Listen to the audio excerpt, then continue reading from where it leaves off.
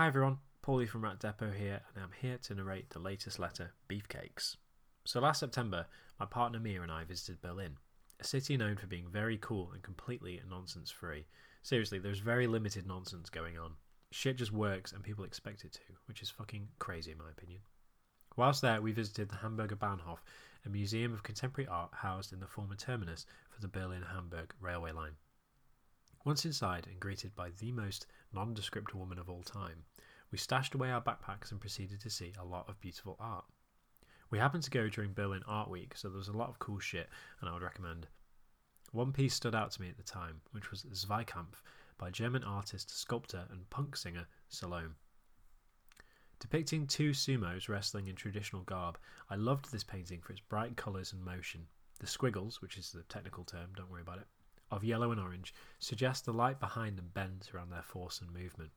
The sumos feel more immovable than their surroundings, emphasising their size and power.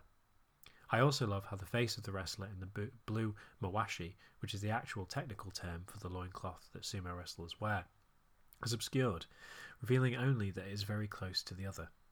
It's a bit saucy, it's colourful, and I'm a big fan.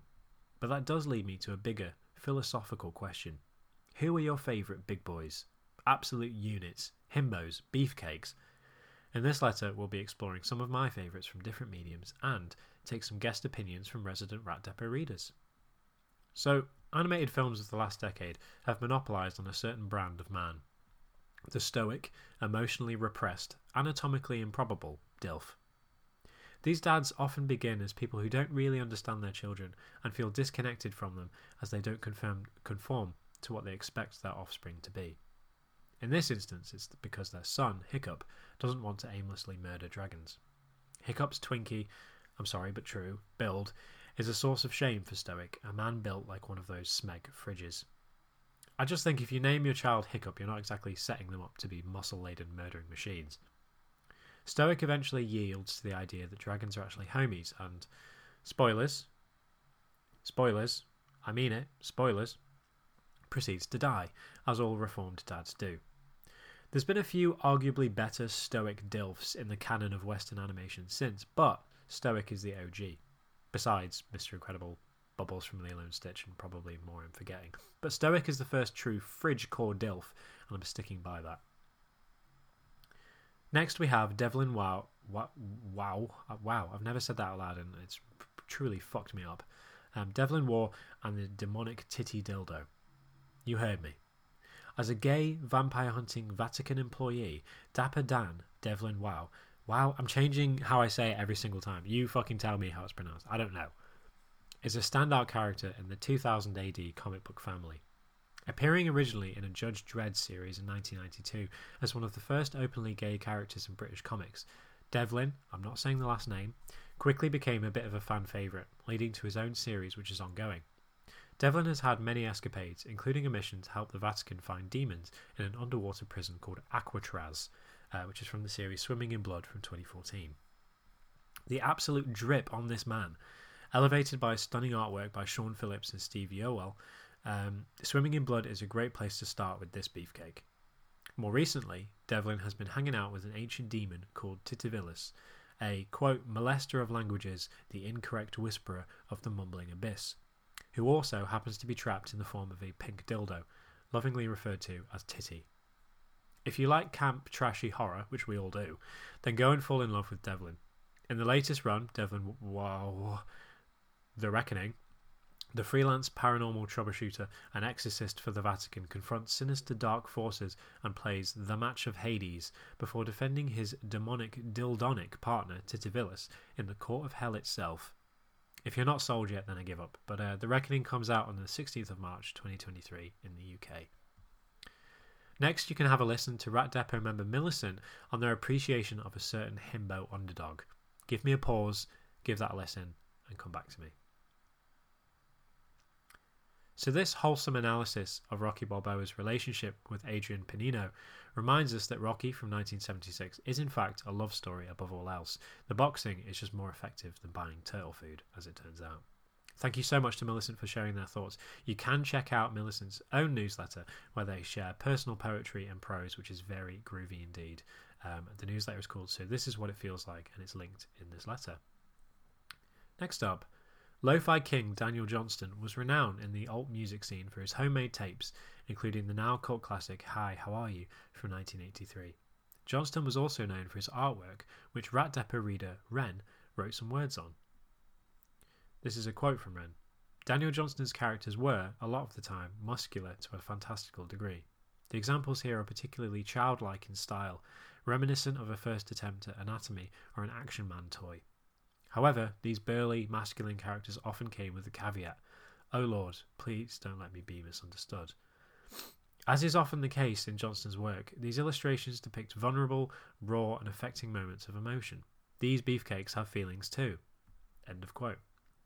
I also love the crude physiques of the characters in Johnston's drawings, which feel so unique and identifiable even when drawing characters with an established look and feel like Captain America. Ren touches on something great, which is that Johnston's drawings really touch on his appeal, a childlike wonder and insecurity that people relate to. Johnston himself exclaimed, "I'm a baby in my universe. I'll live forever." Yes, you will, Daniel.